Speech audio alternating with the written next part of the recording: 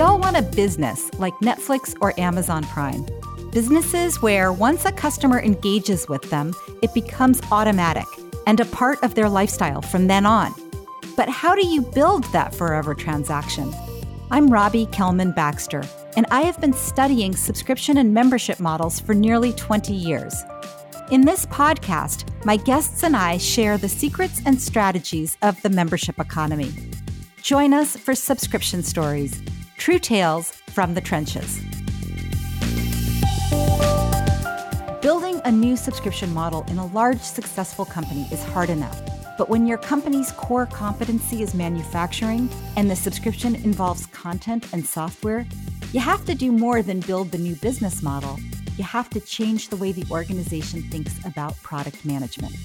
With experience both at PlayStation and at Ford, today's guest, Ross McGregor, will shed light on how to build a service orientation across a product team, something critically necessary if you're going to build a forever transaction with your customers. In this conversation, he talks about how to put together the business case that merits a strategic bet on subscriptions, how to build support across the organization from the beginning, and when it's time to scale the experiment.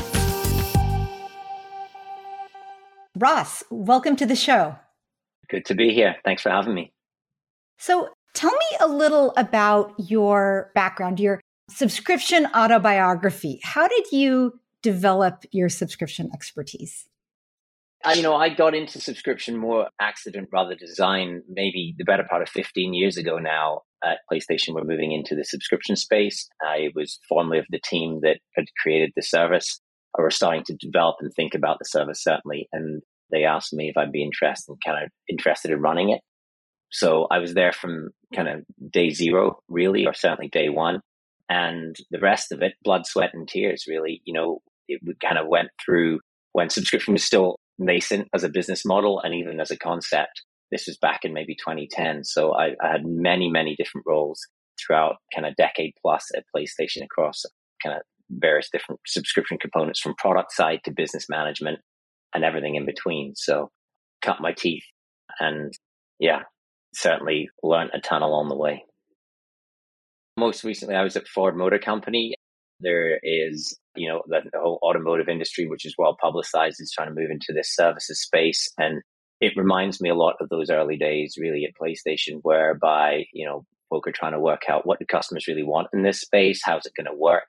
And then, of course, it's infinitely more complicated, I think, when you try and combine kind of software and services on top of vehicles, which have, the clock speed, as we used to say, or the planning cycles are so different. So it's a new and very exciting space. And I think is something that potentially has the opportunity to change human behavior over the next kind of 10 years or so as these services are realized. Wow. Yeah. So you've been in some very large, well-established companies with strong businesses at the moment when they are introducing subscriptions. What kind of business case should a company have before they make a strategic bet on subscriptions? Yeah, I think like all things, starting with why is probably the most important first step.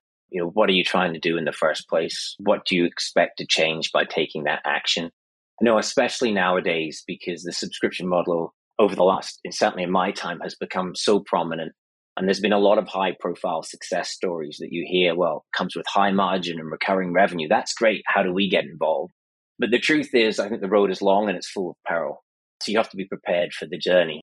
And, I think, so clear purpose is front and center. Why are you doing this? What's our purpose?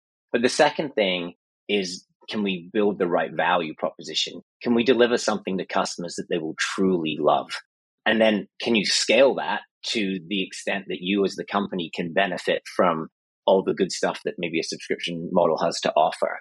So can you deliver to customers something meaningful with ongoing value? And that's what I've always described. If I describe service, I describe the subscription as the model that sits with that. It's the provision of value to the customer over time. That's the fundamental difference.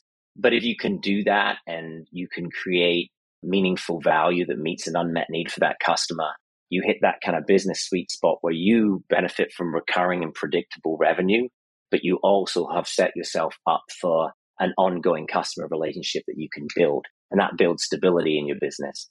So yeah, I mean, I think you start there, but then there's other things on the back end you need to consider. There's infrastructures, there's tools and capabilities. In my experience, a recurring business is very different to a traditional sales business.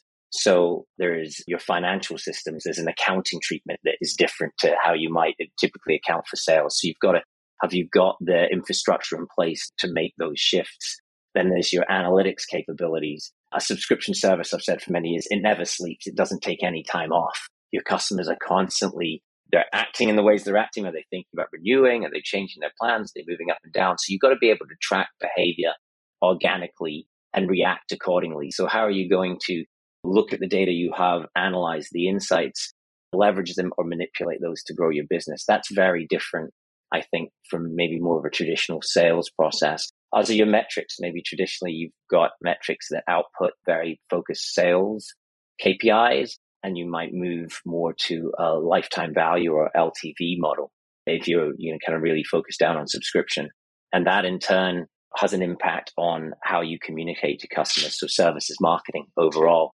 I think once you get into that relationship, there's different life cycle stages customers will have.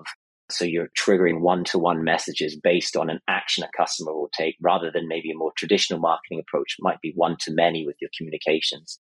And maybe last but not least, your product planning or development cycles, again, they're fluid. They're very behavior-based. So you're going to react to what customers are doing, and then you might want to evolve this because, again, the service needs to provide that customer value over time. So if their wants and needs are evolving, you need to be able to react to that. And then, although I said that was the last point, maybe one more that jumps out, I think there's also a bit of a mindset change here, and you need to be clear about the timeline. Typically subscriptions come with a lower price point, so the revenue bump or the gratification isn't immediate. And if you make a decision in the near term, there can be, ripple effects further down the line to that. So you need to be very, very clear that you're creating long-term value for customers, and this isn't about a short-term bump. I think they're the main things, in my experience, certainly. Yeah, it's a lot. I mean, know your why, which I agree with you is the most important thing, to know why you're getting into subscriptions. And it shouldn't be just to enjoy some higher margin revenue. You should have like you said, a product that delights the customers on an ongoing basis, right? Because this is value over time. And that you should be able to see that this is a scalable business.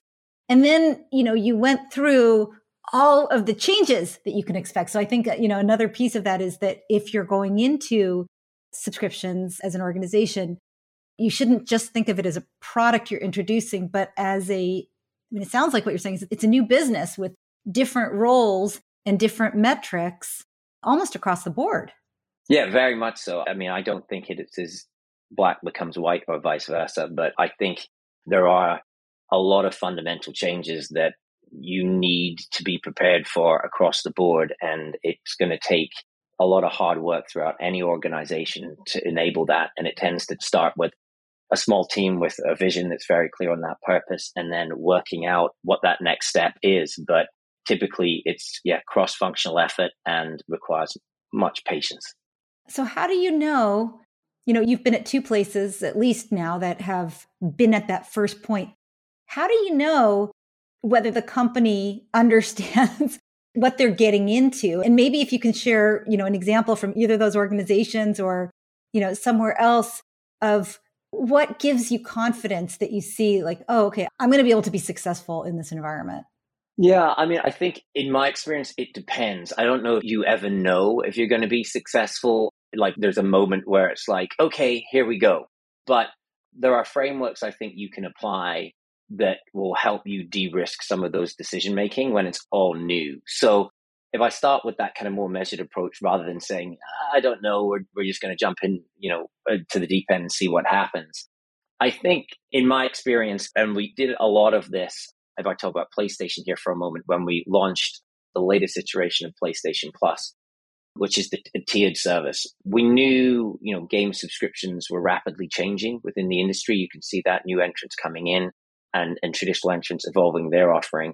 So we spent a lot of time, and I would advise anyone to do this, do the work early on, scenario plan, really push on the options that you have in front of you, get alignment with your stakeholders on your goals. Again, why are you doing this in the first place? Why are you making this change? What are you trying to achieve with what you were doing? Then I think the most important piece is getting some definition of what a successful outcome might look like. So not necessarily this is our perfect outcome, but if we achieve this, we recognize there's some success. And that objectively allows you to measure, okay, we did this. Now what do we do next? So to your point, are you doubling down? Are you going for this or not?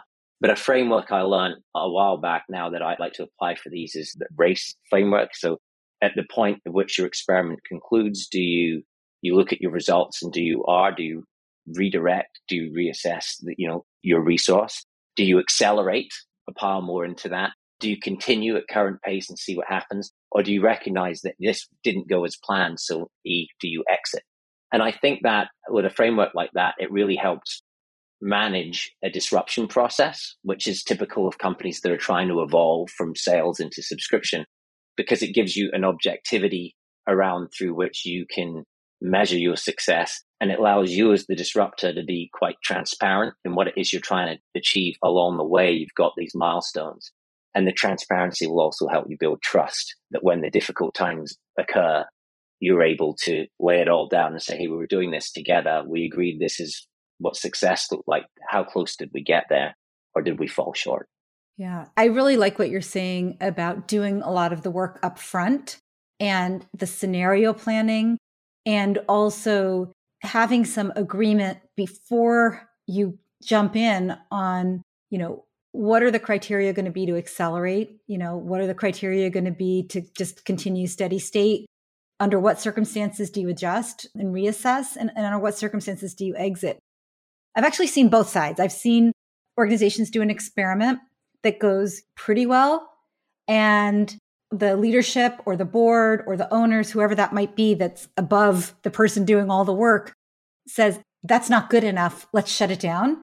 And I've seen them say, let it all ride. This is the future of the company. And the person running it is like, wait, but this was such a narrow experiment. And, this was with our friendly audience and, all these things. So I think you're right that it is important to have some agreement on, back to your first point about what the purpose is.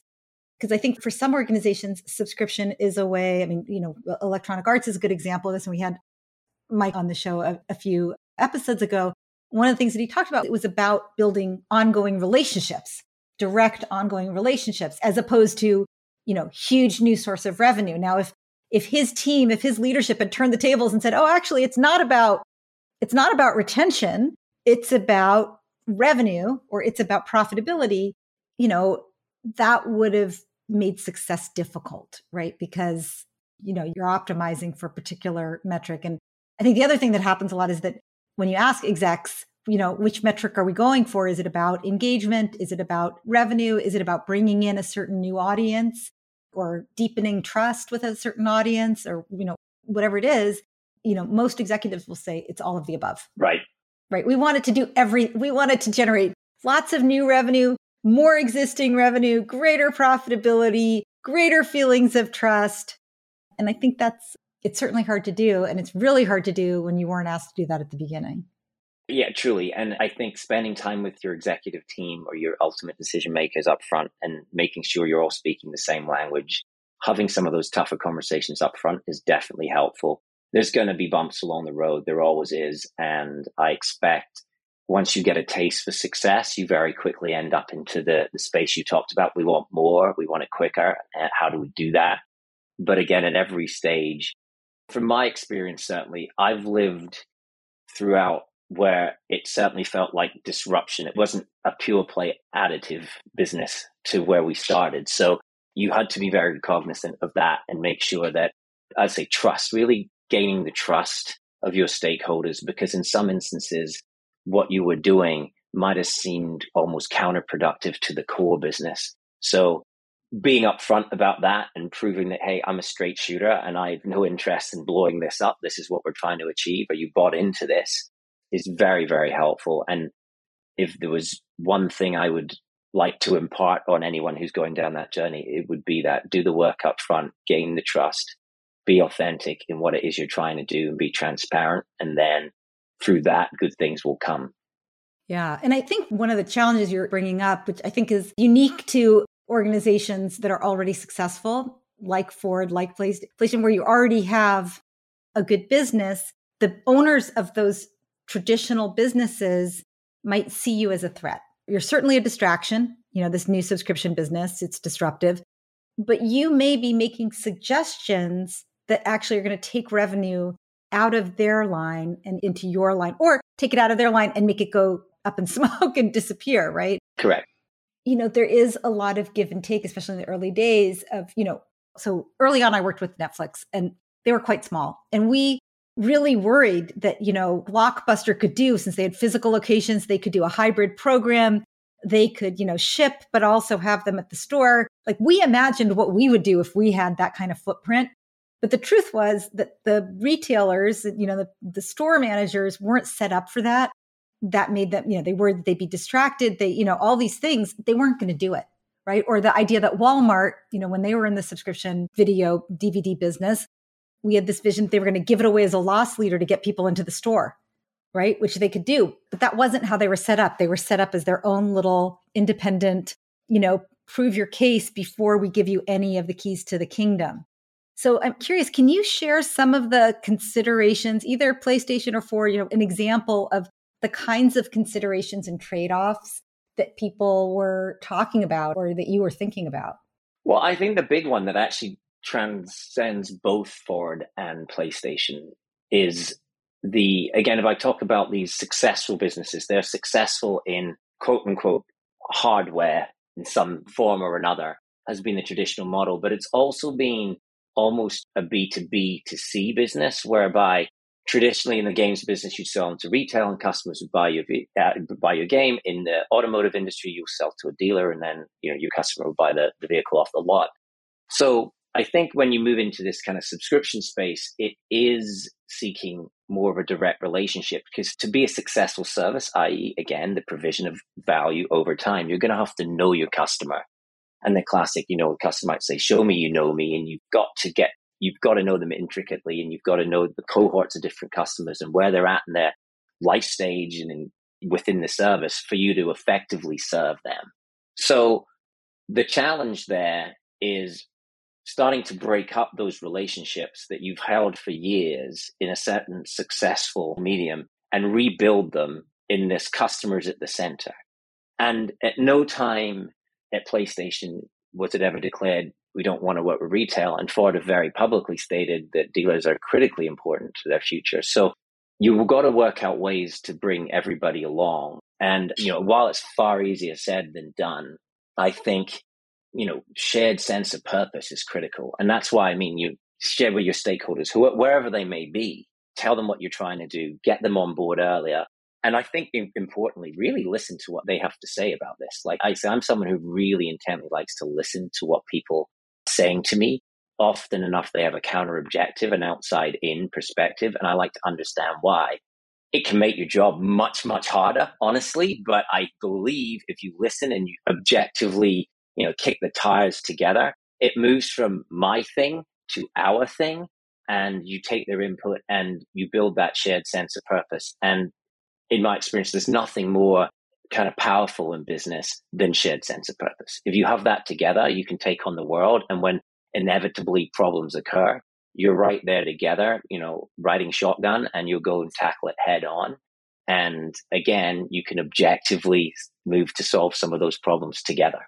When you say together, is it you and your colleagues, your fellow employees, or is it also the partners? I know with many of our guests who've moved, as you said, from not just from transactional to subscription, but also from indirect to direct, that there's a big fear that the distributor, whether that's, in Ford's case, dealers, or whether that's retailers, that they're going to be concerned and that they might pull away or they might change their behavior out of fear of what you're doing.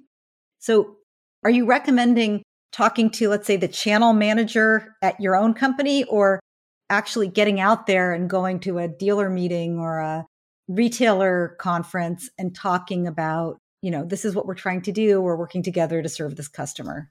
So the latter, I feel like, again, it depends where you're at and what level of maturity. But I think the best way, although it's maybe the hardest, steepest hill, is talk to everybody first.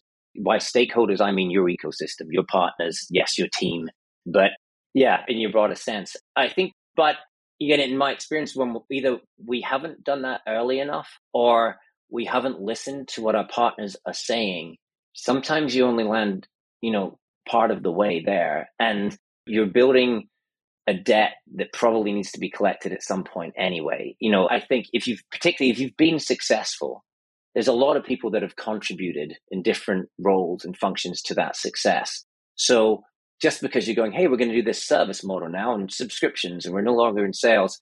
I don't think that traditional business dies overnight. Even if it's sunsetting slowly, I think there's a lot in there. And any service you build should build from the strengths already established in that existing business. If you're trying to do something net new, I would question why as an organization you're doing it this way when you've had success in another way formally. Now, it's different if you're a startup and this is the first time.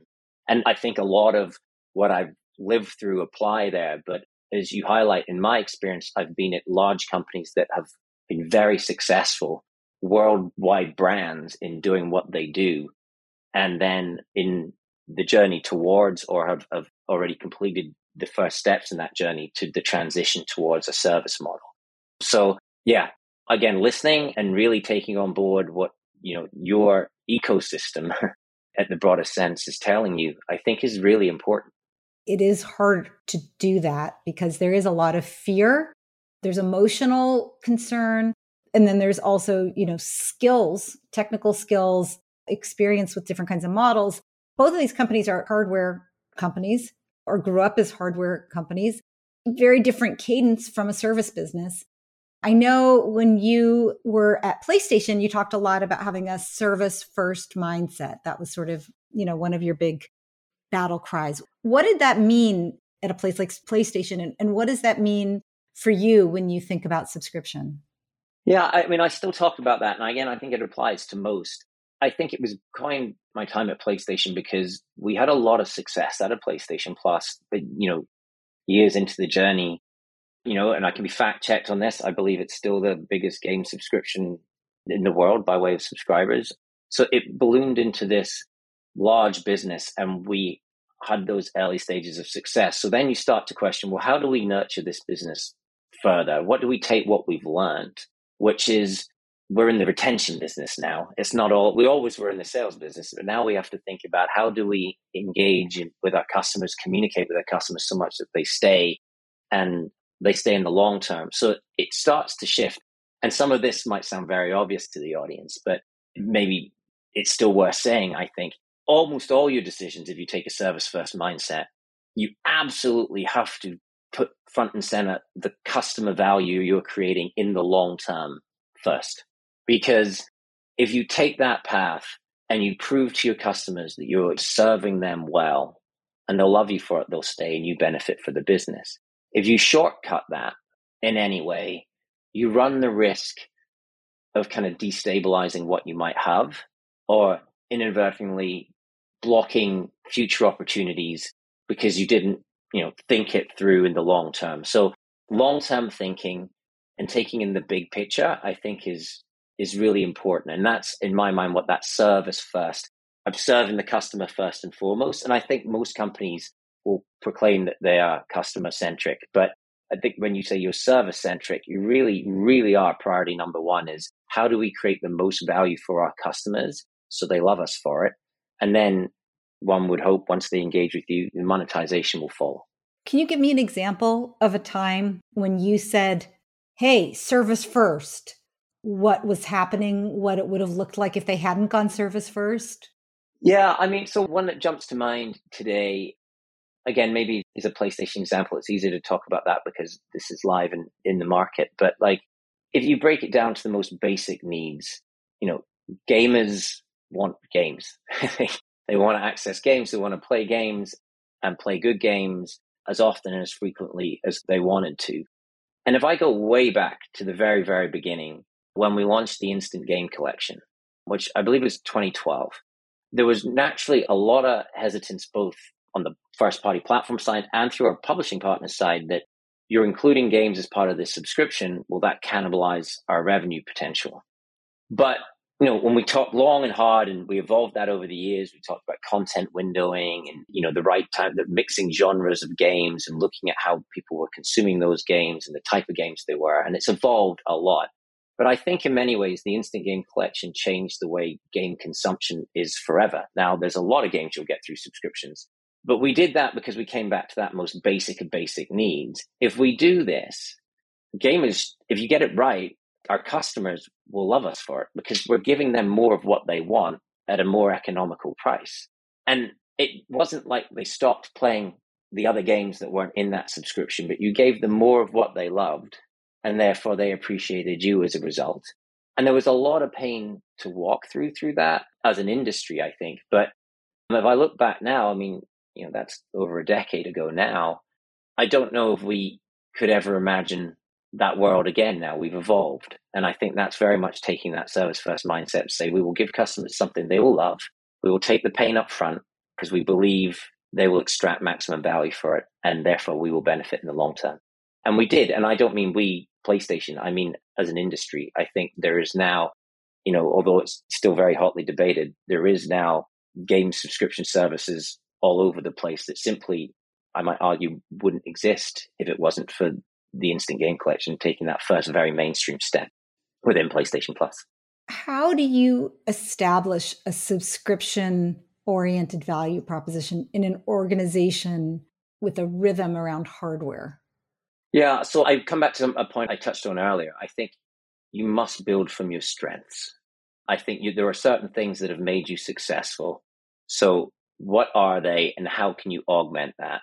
I mean, I think probably the first fact is that you might describe as hardware businesses typically have longer R&D planning cycles, manufacturing times, there's kind of shipping and distribution costs. If you move to a software services model, once you're scaled, it's a lot easier to pivot, take your path and monetize. In the hardware model with all those downstream costs, if the product wasn't successful like you intended, you don't recoup those costs. So I think it's the first thing, and you asked out the gates on the kind of business case, it's you're transferring away into this more consistent financial or revenue line rather than kind of lumpy revenue. So there's that lens to it. But then if there's ways that you can, at least again, in my experience, where you can add services that augment, the core business, build on that, it becomes win-win. One, I think the customer gets a better experience because they're in your ecosystem, they've purchased the hardware. But if they buy into the service layer and that makes the hardware even better, it opens up more opportunities for them, gets them from A to B without the friction, or just frankly helps them enjoy the product they've invested in more so. I think then there's a way to benefit from that as the company. And that's where that business case all comes together. And yeah, it's not easy to do. I've certainly been part of some things we've tried to do that didn't work along the journey. But if you can do that, certainly early on, I think it's the best way to help scale your business because you're feeding the company flywheel that already exists around hardware, if you will, and you are enhancing that rather than detracting away from that. Something that I've seen and I've thought about quite a bit is, if you really believe in a service mindset, which I know you do, right?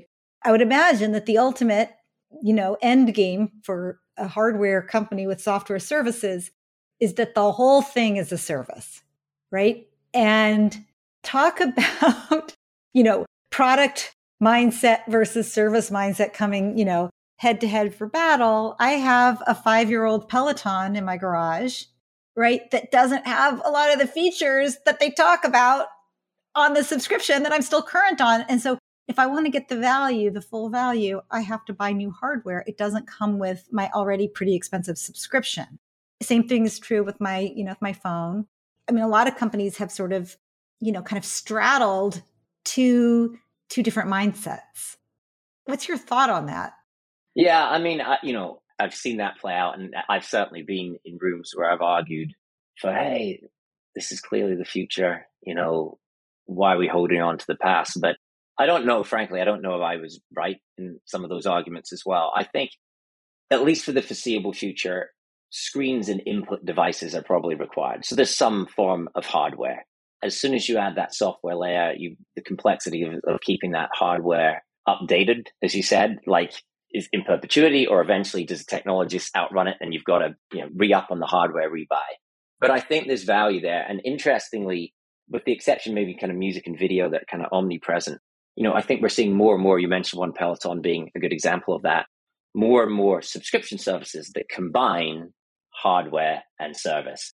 And as long as we're not, hanging out all day in the metaverse, we're still going to need tangible interaction points. So I actually think the perfect spot is having that service really enhance more quickly, or accelerate what that hardware experience could be, and enabling you to maybe personalize it or customize it more to the unique customer needs, where, again, for the reasons I discussed, hardware, R&D, planning, distribution, manufacturing, you tend to build it. It's more of a static kind of product, where a service can evolve a little bit quicker. You can maybe have multiple tiers or packages that appeal to different customer sets, and they feel a little more like it's customized for them.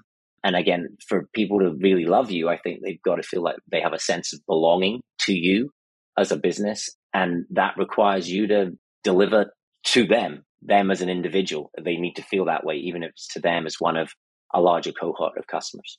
Yeah. One of the reasons I really wanted to get you on the show is because I think so many manufacturing companies are trying to figure out subscription and are bumping into the kinds of challenges that you've described around, the nascent business being like a flea on the back of a huge dog of a business, or a huge successful business, the different lead cycles, kind of business cycles, the fear of cannibalization, the upfront investment that's required for this long tail revenue.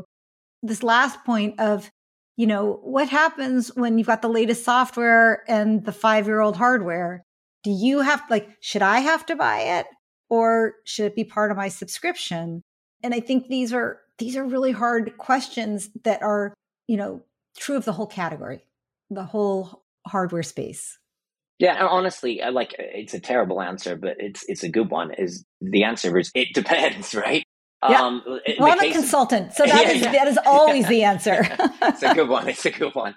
Yeah, I mean, I feel like maybe price point plays some part to that. If you're buying a vehicle or you're buying a Peloton in that instance, you're buying a console in some instances. I don't know where that number is. Is it a few $100s? Is it, is it many thousands of dollars? Is it tens of thousands of dollars? Where if you're putting that money down, your expectation is, now you're charging me on top. I expect this thing to go for time. Now, it can't be forever. Nothing lasts forever. I mean, at the end of the day, maybe 10 years out, we'll go, hey, we'll support this for as long as you want it. But at some point, customers are actually going to want to move on and up, because technology has moved on and up, or the proposition has evolved so much that it's no longer as relevant. And you'll gracefully sunset what was before. So I think that probably matters company by company, use case to use case. You've really got to think about that. You're right. And I've certainly argued in context that, in a perfect world, wouldn't it be great that, hey, you're a subscriber, we got you. As long as you're paying for this, if it's hardware required, we'll upgrade when the time is right.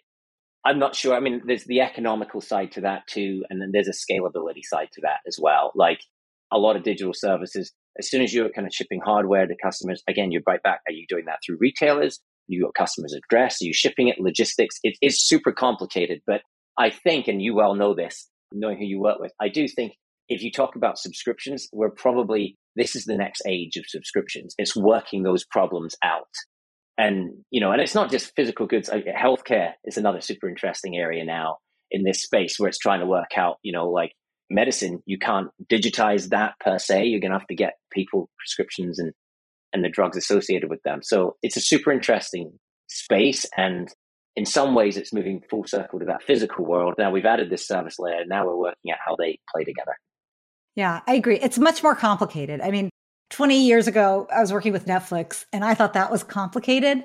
But, that's a single business that was always direct to consumer, right? That is all digital compared to like what we're talking about, which is, this is one of several lines of business at both companies that you're talking about, hardware and software direct and indirect. And, I have a question for you.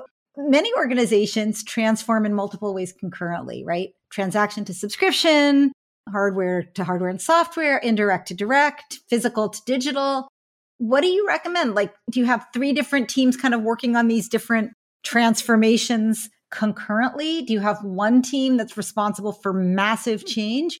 Or do you do these sequentially and say, 2023 is the year of direct to consumer and 2024 is the year of subscription and 2025 is, whatever comes next? Whatever.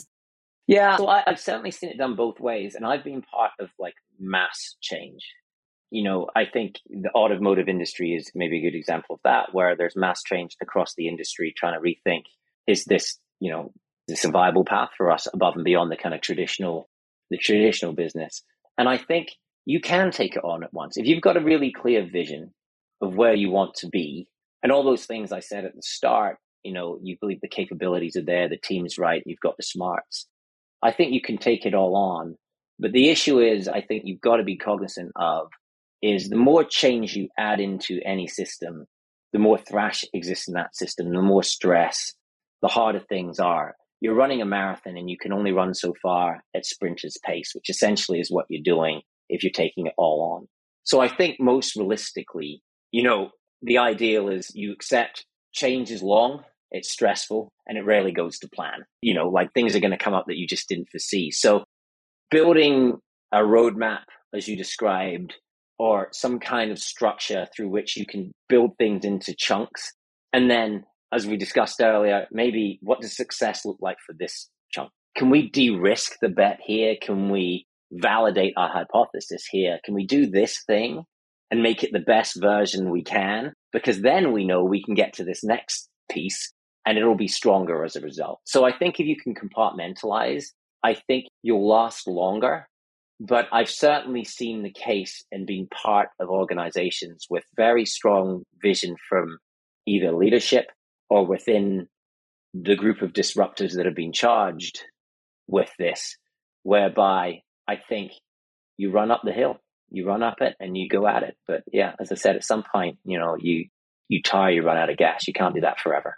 Yeah. So you're saying either separate teams concurrent or separate teams sequential, but not one big messy nut to crack. I mean, it's hard. It depends on the size of the company, right? I think it's very difficult for a singular team, to be a master of all the different components they're going to need to be successful in gathering the change. So I think, yes, you're going to need multiple change, but you're going to have to need a system through which those teams communicate and collaborate with one another. And in turn, it comes back to, and this is why I'm banging this drum all day long, do that work up front. Talk to those teams and align on what it is you guys are trying to do collectively and what success might look like. Because if you don't do that, the more teams you add sequentially or all together, at all one time, as soon as that first hand grenade kind of goes off, or like the first, you hit the first road bump, without that North Star guiding you, I think it becomes very difficult to work out which way is up. Awesome. Wise advice. Okay. Do you have time for a speed round? I could talk to you all day, but yeah. No, absolutely. Please go ahead. First subscription you ever had? The one that always sticks out to me, funnily enough, is the Dollar Shave Club. I remember that's a little left out of field, but I'm still going with that. Yeah. So there's hardware and subscription right there. Your favorite subscription today, excluding your past companies? Yeah. I'd probably say Apple One, given, it combines so many things together. It's getting expensive, but I will use it every day. The coolest automotive subscription idea you've heard of? Oh, that's interesting. You know what? Kudos to the team at Ford. I still think one of the coolest ideas is, and Ford have won awards for this, in Blue Cruise, which is kind of hands-free, kind of eyes on the road driving. It just gives you so much time. I think if that starts us on the path to time as a precious commodity and giving time, productive, fun time back to customers while they're on the journey, I think that's really cool to me. Longer than a speed round there, but yeah. How, if at all, your experience playing hockey has helped you be better at your work? The quick decisions, it's humbling because, some games you feel like you could progress on to the NHL, and in others games you wish you never got on the ice in the first place. But I think the quick decision making and honestly teamwork, like anyone who knows me will say, I optimize for team and collaborativeness first and foremost. And I'm a huge believer in that. And I often said as a musician also, I was a band person, not a solo artist. Like I prefer to, win and take things on as a team. So I think hockey is very similar to that, whereby it teaches you how to play your part with others. Fantastic. Ross McGregor, thank you so much for being a guest on Subscription Stories. No, thank you for having me. It's great. Thank you. That was Ross McGregor sharing best practices about service-first product leadership learned through his roles at Ford and PlayStation. For more about Ross, follow him on LinkedIn. And for more about Subscription Stories, as well as a transcript of my conversation with Ross, go to robbiekelmanbaxter.com/podcast. Also, I have a favor to ask. If you like what you heard, please take a minute to go over to Apple Podcasts or Apple iTunes and leave a review. Mention Ross and this episode if you especially enjoyed it. Reviews are how listeners find our podcast, and we appreciate each one. Thanks for your support, and thanks for listening to Subscription Stories.